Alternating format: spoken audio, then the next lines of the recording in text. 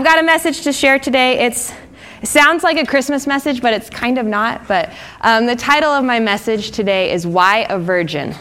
Why a Virgin?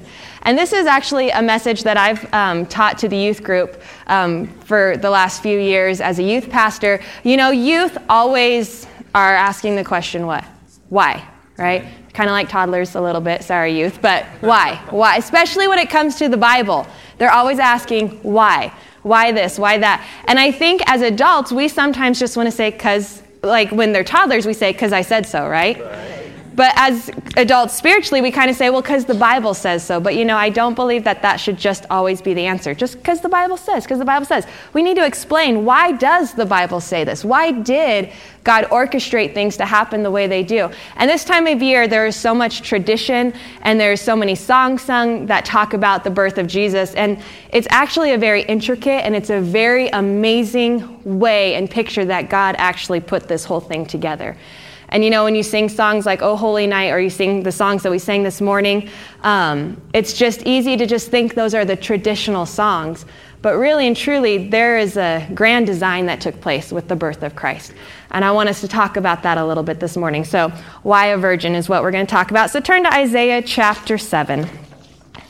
Isaiah chapter 7, we're going to look at a prophecy about the birth of Christ. Pastor really likes this scripture right now because it talks about the Lord giving us a sign. And he said this last week, but we just got a sign, didn't we? That's going to go out there this next year. The Lord blessed us, blessed the people of Faith Heights Church with the ability to get this sign. And so, but in here, in chapter 7 and verse 14, it says, therefore the Lord himself will give you a sign. Behold, the virgin shall conceive and bear a son, and shall call his name Emmanuel. So right here, we see that one of the prophecies, and there was a lot of them, I'm actually going to talk about that here in a few minutes, but out of over 300 prophecies, one of the prophecies was that Jesus, the Messiah, would be born a virgin. And this is a very specific prophecy, and there is a very specific reason for it, and that's what we're going to get into. But before we do that, we actually have to go back to the very, very, very beginning to understand why a virgin. So turn to Genesis chapter 2. Why a virgin? To understand why Jesus had to be born a virgin, we need to go back to the very beginning in the creation of mankind. And you're going to see why here at the end. But in Genesis chapter 2, we're going to look a little bit about the creation story. We're going to look about how God created man, Adam and Eve. In Genesis chapter 2, and we're going to read verse 7, it says, and the Lord God formed man of the dust of the ground and breathed into his nostrils the breath of life, and man became a living being. It is so important for us to remember humanity was created in the image of God. Yeah. That is how we were created. You want to know what God looks like? You want to know what he's like? Look around you. We were created in his image. Right. The very first mention of the Trinity is actually found right at the beginning of Genesis, where it says, let us make man in our image. Right. This is the very first time we see God referring to himself as God the Father, God the Son, God the Holy Spirit. You actually see the Holy Spirit in work right at the beginning of Genesis, where it says, and the Spirit of God moved the waters. That's the Holy Spirit. So we see God the Father, God the Son, and God the Holy Spirit right here at the very beginning of creation. And God said, we're going to make man in our image. Right. And we were made in his image. God is a three-part being. We are three-part beings. Right. We are a spirit. We have a soul. We live in a body. That's a whole nother teaching. But we were created in the image of God. That means when Adam and Eve were created, they were created perfectly. Yes. There was no corruption in them at all. They were created in a divine way, but they were without sin. They were created for fellowship. They were created for having a relationship with God. God wanted someone to fellowship with, someone on his level to a degree. I mean, he had angels, right? He had all that, but he wanted someone that he could connect with in a specific and special way, and that's why we are here. Right. We were created we are equal with Jesus. We are seated with him in heavenly places. Right. God desires fellowship with us. He desires us to be a part of him and him to be a part of us. So this is how man was created. So now we're going to see what happened. And in chapter 3 of Genesis, we're going to look at the fall of man. Because again, this is all leading up to why a virgin. The fall of man. Genesis 3, and we're going to start in verse 1. It says, "Now the serpent was more cunning than any beast of the field, which the Lord God had made. And he said to the woman, 'Has God indeed said, you shall not eat of every tree of the garden?' And the woman said to the serpent, 'We may eat the fruit of the trees of the garden, but of the fruit of the tree which is in the midst of the garden, God has said, you shall not eat it, nor shall you touch it, lest you die.' Then the serpent said to the woman, 'You will not surely die, for God knows that in the day you eat of it, your eyes will be opened, and you will be like God, knowing good from evil.'" What's interesting here is I already think they were like God. Oh, yeah. They were. That is how the enemy works. He is manipulative, right? He is a deceiver. In verse 6, "So when the woman saw that the tree was good for food, and that it was pleasant to the eyes, and a tree desirable to make one wise, she took of its fruit and ate. She also gave to her husband with her, and he ate." And at this moment, corruption entered the world. Right. At this moment, sin entered the world. And this was a choice that Adam and Eve made. And the thing about it is so many times, again, when I talk to youth, why? Why did God give them the tree? Right? Why was the serpent in the garden? Well, because God is not a dictator and he didn't want robots. Again, he wanted someone like him to fellowship with. So he gave us, which is next to Jesus, I think the greatest gift that he has ever given mankind, and that is free will. Amen. Free will is an amazing gift that God has given us. He gave it to us. He didn't have to give it to us, but he wanted us to choose if we wanted him. I mean, you think about that, right? With a marriage. You would not want someone who was forced into that marriage, forced to love you, forced to spend their life with you. You want someone to make that choice. That's what God wanted. That's what he desired, was for us to be able to make the choice of whether we wanted him or not. So that's why he put the tree in the garden, was to always let them know, I'm not forcing this relationship on you.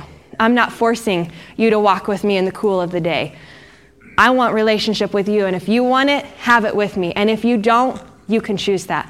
And you think about it, God's all-knowing, and this is kind of the part that can kind of blow our minds, but God knew already. He knows the end from the beginning, right? He already knew what was going to happen. And it's kind of those things, again, teens will ask that question, well, why? If he knew, why didn't he do it some other way? Why didn't? And God is God, and again, he can see the end from the beginning. Right. He can see it all. But you know what? God was willing to risk the hurt and the pain for us to have free will and for us to have a choice. And again, that's a gift from God.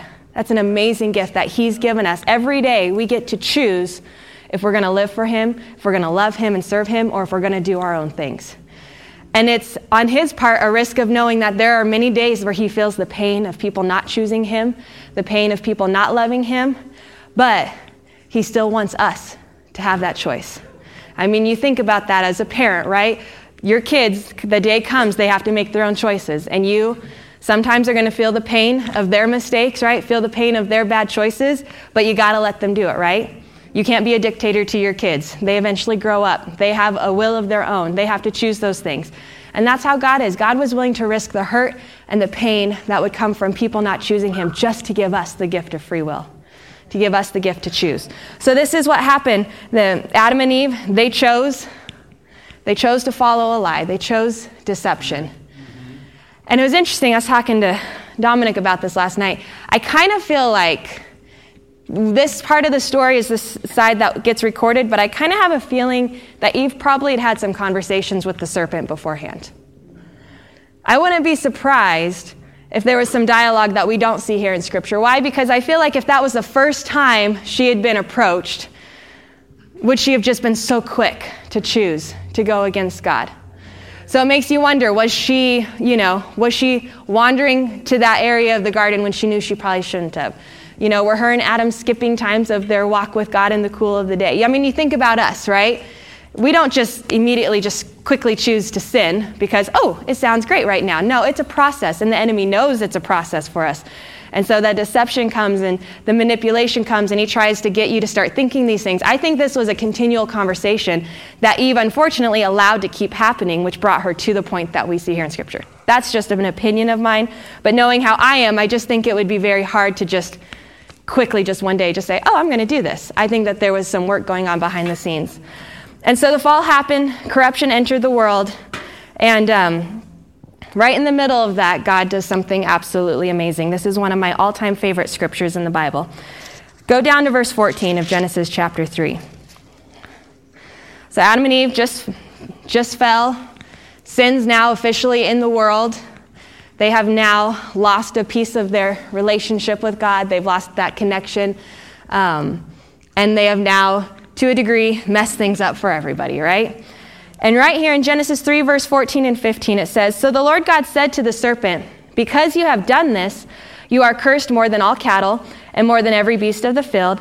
On your belly you shall go, and you shall eat dust all the days of your life. And I will put enmity between you and the woman, and between your seed and her seed. He shall bruise your head, and you shall bruise his heel.'" Now you read that and you're kind of like, what on earth is it talking about? This is a powerful, amazing piece of scripture. This is absolutely incredible. This is the first messianic promise in the Bible. This is the very first time that God promised that a Redeemer would come and save the world. When it says here that he shall bruise your head and you shall bruise his heel, I like it in other translations. What it's talking about is God is telling the serpent, the enemy, I'm going to bring someone, and this person is going to crush your head. Right.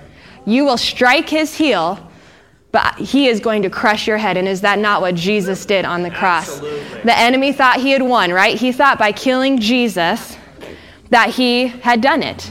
And all that was a prick to the heel. Right. Because Jesus rose from the dead and took the power of sin in the grave, right? Took the keys of hell. And Satan is ultimately and utterly defeated. His end and his fate is sealed for all of eternity. Go to Revelations and read it. It's awesome. And we get to see that day. We all get to stand there and say, really? This guy was the one who deceived the nations? This guy was the one who tried to cause my family problems, tried to bring this sickness on me, tried to do all this? We get to laugh at him and see his final destruction. And look at that. All the way back in Genesis chapter 3 was this promise mentioned. Again, God was so amazing and so wise in his orchestration of humanity and how this was all going to work out. At the very moment of man's fall, there was a promise of a Savior. At the very moment, God already had it planned out that at the very moment we would be at our weakest, that we would look like everything was done for. He made a way of escape. He promised that way of escape for us. So talking about the messianic promise, talking about Jesus coming, I mentioned this earlier, there are over 300 prophecies that point to the Messiah. And you look at this from a Jewish standpoint, there are Messianic Jews that believe Jesus was the Messiah, and there's still a lot of Jews that believe the Messiah is yet to come. And so it actually can be a very controversial subject between the Jewish people, even to today's present day.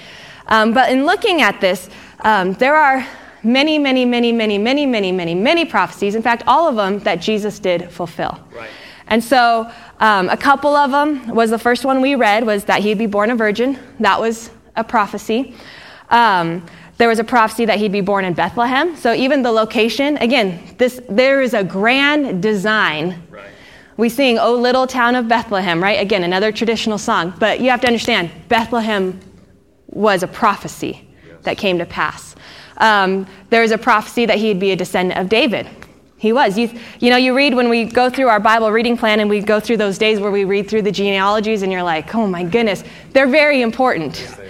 Because those genealogies is what prove the lineage of Jesus. And we need that because that prophecy needs to be proven to be fulfilled, that Jesus came from David. And so that's why they're in there. You think, why was this so important? That's why they're in there. It was important for the Jewish people, the nation, to record their lineages. There's other prophecies that he would be pierced, that they would gamble for his garments.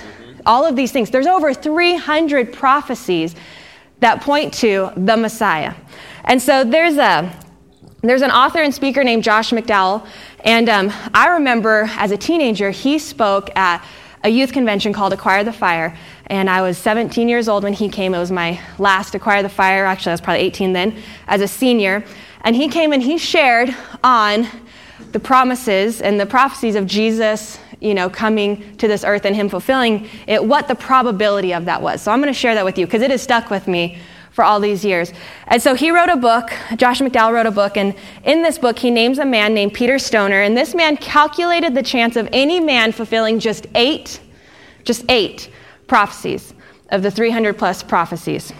So I'm actually going to have Lucas put this number up here because I can't even begin to tell you. So one man just fulfilling 8 of these prophecies, the probability is this right here. He's going to put it up there. 1 in that many. 17 zeros.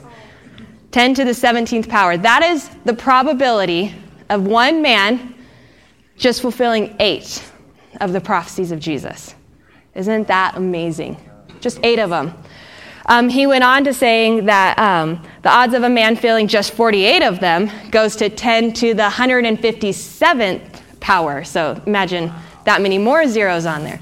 That's the probability of Jesus, of any man fulfilling these prophecies. So it blows my mind that so many people don't believe that he's the Messiah, because he easily fulfilled 8 of them, right, and 48 of them, let alone all of them. Right.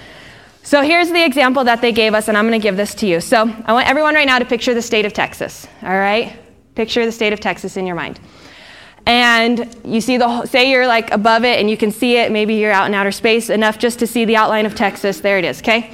And now imagine taking a silver dollar and putting a silver dollar and covering the entire state of Texas, okay? And now add 2 feet of silver dollars to the entire state of Texas, all right? So the entire square miles state of Texas filled with silver dollars up to 2 feet high.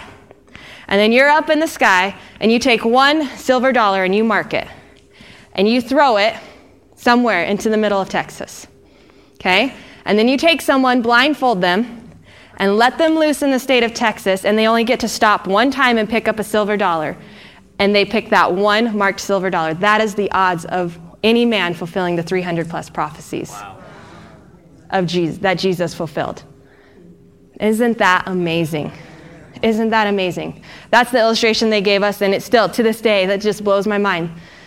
That one man could fulfill all of those is as rare as that one person finding that 1 silver dollar in the entire state of Texas that's marked 2 feet high. And Jesus fulfilled them all. So why a virgin? Let's turn to Luke chapter 1. Let's answer this. Luke chapter 1. Why a virgin?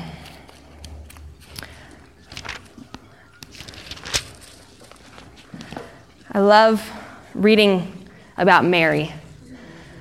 And Mary's been given a lot of credit, especially in the Catholic Church. But I mean, this woman is someone I would strive to be. What was it about her that God chose her to be the one to carry the Messiah? And most scholars believe that she was younger. She was probably between 13 to 16 years old. And so just to imagine, what was it that was in her for the Lord to choose her? And so we're going to read here in Luke chapter 1, and we're going to start in verse 26. It says, "Now in the 6th month, the angel Gabriel was sent by God to the city of Galilee named Nazareth, to a virgin betrothed to a man whose name was Joseph of the house of David, and the virgin's name was Mary." So right there, do you see how many prophecies are already being set up here? The house of David and a virgin. It says in verse 28, "And having come in, the angel said to her, 'Rejoice, highly favored one, the Lord is with you. Blessed are you among women.' But when she saw him, she was troubled at his saying and considered what manner of greeting this was. Then the angel said to her, 'Do not be afraid, Mary, for you have found favor with God. And behold, you will conceive in your womb and bring forth a son, and shall call his name Jesus. He will be great and will be called the Son of the Highest, and the Lord God will give him the throne of his father David." Another prophecy right there. "And he will reign over the house of Jacob forever, and of his kingdom there will be no end.' Then Mary said to the angel, 'How can this be, since I do not know a man?' And the angel answered and said to her, 'The Holy Spirit will come upon you, and the power of the Highest will overshadow you. Therefore also that Holy One who is born will be called the Son of God.'" So right here we see the angel telling her. And again, you got to think about this. She's a Jewish girl. She knows, they're waiting, anticipating the Messiah. They know what some of the prophecies are. And right here, in her bewilderment, yet at the same time, there has to be something that says, yet this is how it's supposed to happen. Right. this is how it's supposed to happen. I believe that's why she had the faith to say, okay, let's do this, because she knew the prophecy said someone was going to have to be that virgin, Right. Why not her at that time? It's amazing. We gotta think more about what people, how you would respond in that situation. Joseph, gets a little freaked out at first, and then the angel has to appear to Joseph. But again, Joseph, he was a Jew that grew up. He learned about the Messiah. We don't understand this because he's come, but you got to imagine a race of people, a nation that had been longing for this one person to come and save them. You think about the times they were in captivity, right? In Babylon, and even at that time with the Roman Empire, all these things that are going on, and yet what was the one thing that they had to keep telling generation after generation? The Messiah is coming. The Messiah is coming. I mean, there's people we see when Jesus is young. We see Anna at the temple, right? And the other man what were they there doing? Longing, praying for that Messiah. Right. We're talking about generations and generations and generations of people knowing these prophecies and waiting for that day to come. And here comes an angel and tells Mary, guess what? You're the one that's chosen. You are that virgin, the one that you've heard about. When your father reads the scrolls or when you go to synagogue or all these things. And then Joseph's like, whoa, this is my wife, the one who's going to be the one. I mean, this was big to them. This was big to them. And that's why they had the scriptures, they had the Old Testament to go to know that this is it. Yeah. This is the moment that they had been waiting for. And so, why a virgin? Turn to Romans chapter 5. Romans chapter 5. Why a virgin? Again, we sing about Mary. We read the scripture. It says, that he would be born a virgin. Again, you think about that as kids. You kind of don't want to tell them what that means at first, right? Because you're like, what is a virgin? Yeah, we'll tell you someday when you're older. But there is a significance here that for us is huge. Because if Jesus had not been born a virgin, our sins could not be forgiven. And this is why. Why a virgin? Because the sin nature was not passed on to Jesus. The Bible here in Romans, we're going to read it. The Bible says that Jesus became the second Adam. Adam was born without a sin nature. He did not have a sin nature. But he did have a choice to make. And what did he do? He chose the wrong thing. He chose sin. And so for us to have a Savior, for us to have a Redeemer, we needed someone who would be without sin. And so guys, I hate to break it to you, but the sin nature's passed through you. That's why it had to be a virgin, because the sin nature is passed through man. And God said, we need to have a redo here. We need a redo. We need a second Adam. We need someone who can come to this earth and who can have those same temptations. The Bible says Jesus was tempted at every point just like we are, have the same choices presented to him, but he chose to not sin. Right. It is super important that Jesus was born a virgin. Let's read this, Romans chapter 5. I'm going to read this out of the New Living Translation. We're going to start in verse 12. When Adam sinned, sin entered the world. Adam's sin brought death, so death spread to everyone, for everyone sinned. You just got to think about that. Think of a little kid, right? How do they know to do wrong? Because it is in them. You think about that kid. I remember one of my friends, when they had a little girl, the DVD player was at, kid height, and she was going over there and started to press the button, and the mom said no. And I mean, we're talking not even 2 years old. And so the little girl backs up, and the mom starts talking to me, and we both watch out of the corner of our eye, and what's the girl doing? She's looking to see if mom's looking. What is that? That's the sin nature. That's the sin nature. We're all born with that sin nature. So when Adam sinned, sin spread to everybody, okay? For everyone sinned. It says, yes, in verse 13, yes, people sinned even before the law was given, but it was not counted as sin because there was not yet any law to break. That's a whole nother teaching in and of itself. Still, everyone died from the time of Adam to the time of Moses, even those who did not disobey an explicit commandment of God, as Adam did. Now, Adam is a symbol, a representation of Christ who is yet to come. But there is a great difference between Adam's sin and God's gracious gift. For the sin of this one man, Adam, brought death to many. But even greater is God's wonderful grace and his gift of forgiveness to many through this other man, Jesus Christ. And the result of God's gracious gift is very different from the result of one man's sin. For Adam's sin led to condemnation, but God's free gift leads to our being made right with God, even though we are as guilty of many sins. For the sin of this one man, Adam, caused death to rule over many. But even greater is God's wonderful grace and his gift of righteousness, for all who receive it will live in triumph over sin and death through this one man, Jesus Christ. Yes, Adam's one sin brings condemnation for everyone, but Christ's one act of righteousness brings a right relationship with God and new life for everyone. Because one person disobeyed God, many became sinners. But because one other man obeyed God, many were made righteous.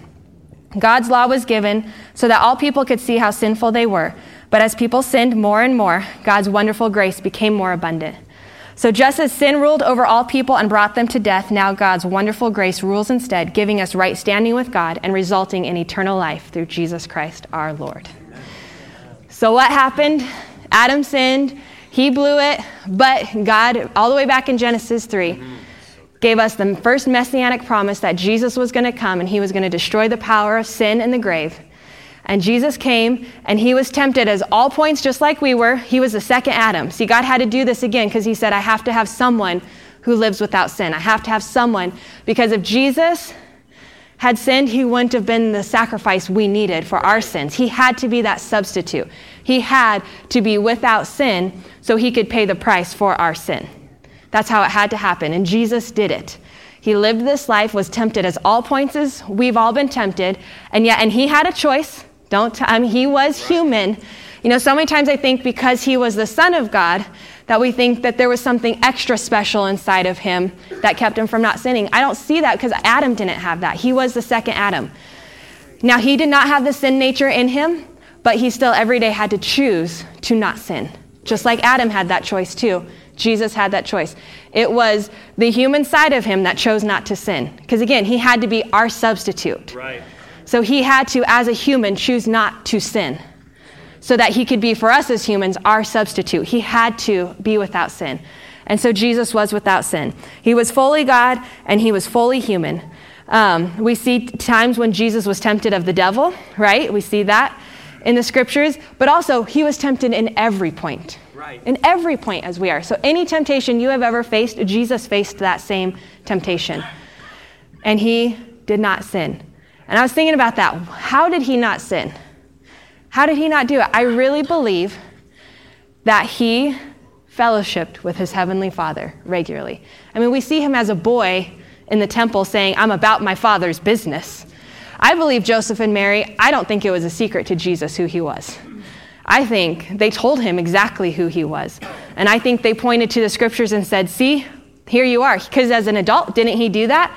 In the synagogue, he said, what I just read here, I'm it. He had to see that for himself.